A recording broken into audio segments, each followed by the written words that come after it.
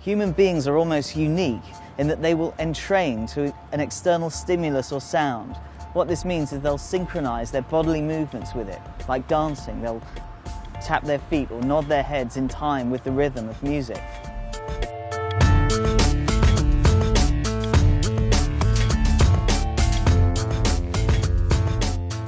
In the natural world, humans have a preferred speed or tempo at which they like to walk. And that's a bit like music, which also has a tempo. But in the modern world, everything's changing, including music.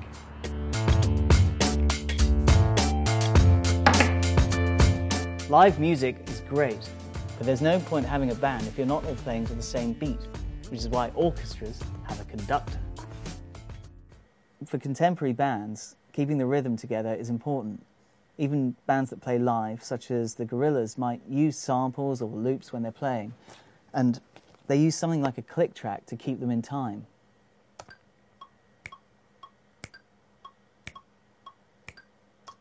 So the problem with the backing track is that it doesn't change, so the drummer's forced to listen to that to keep them in time.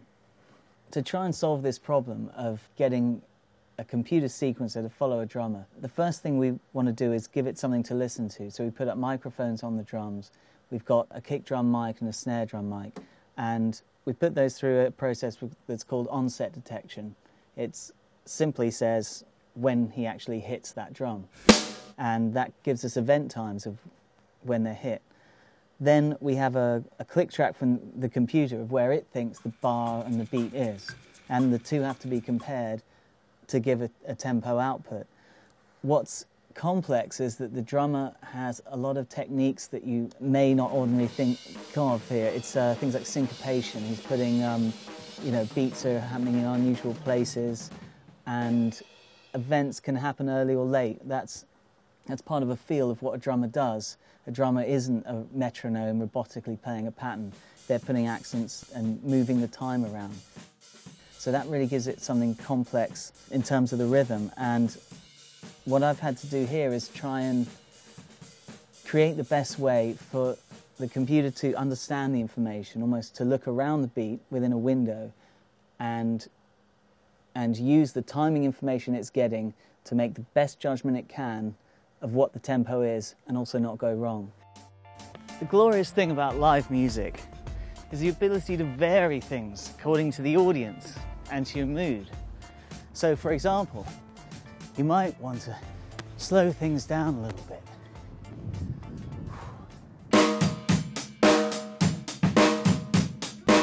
Or speed things up.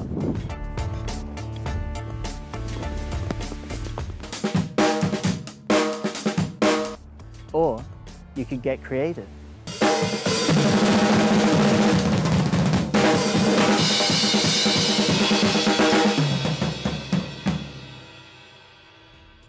Easy now, Dave. Alan Turing was a famous mathematician and codebreaker, and in the 40s he proposed an experiment that sets the standard for what it might be for a machine to be called intelligent. This is if a person cannot tell the difference in conversation whether they're talking to a machine or talking to a person. And here we're going to apply the same principle but to music.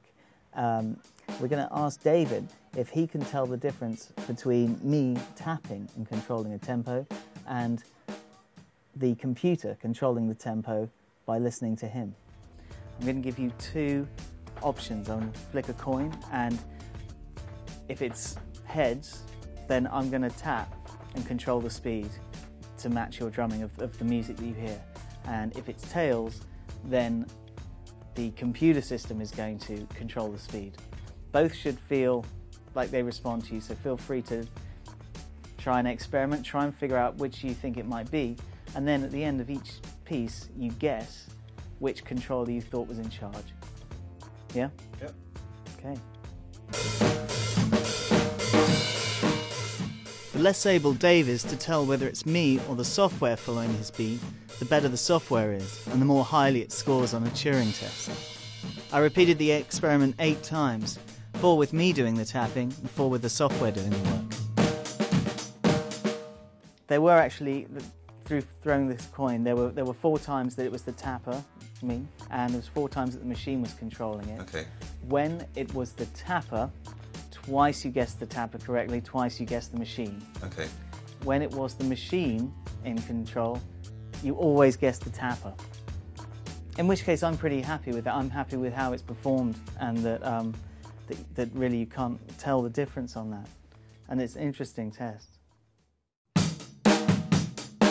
Having music software that could respond to human musicians is a real breakthrough and could revolutionise the future of music. Watch this space.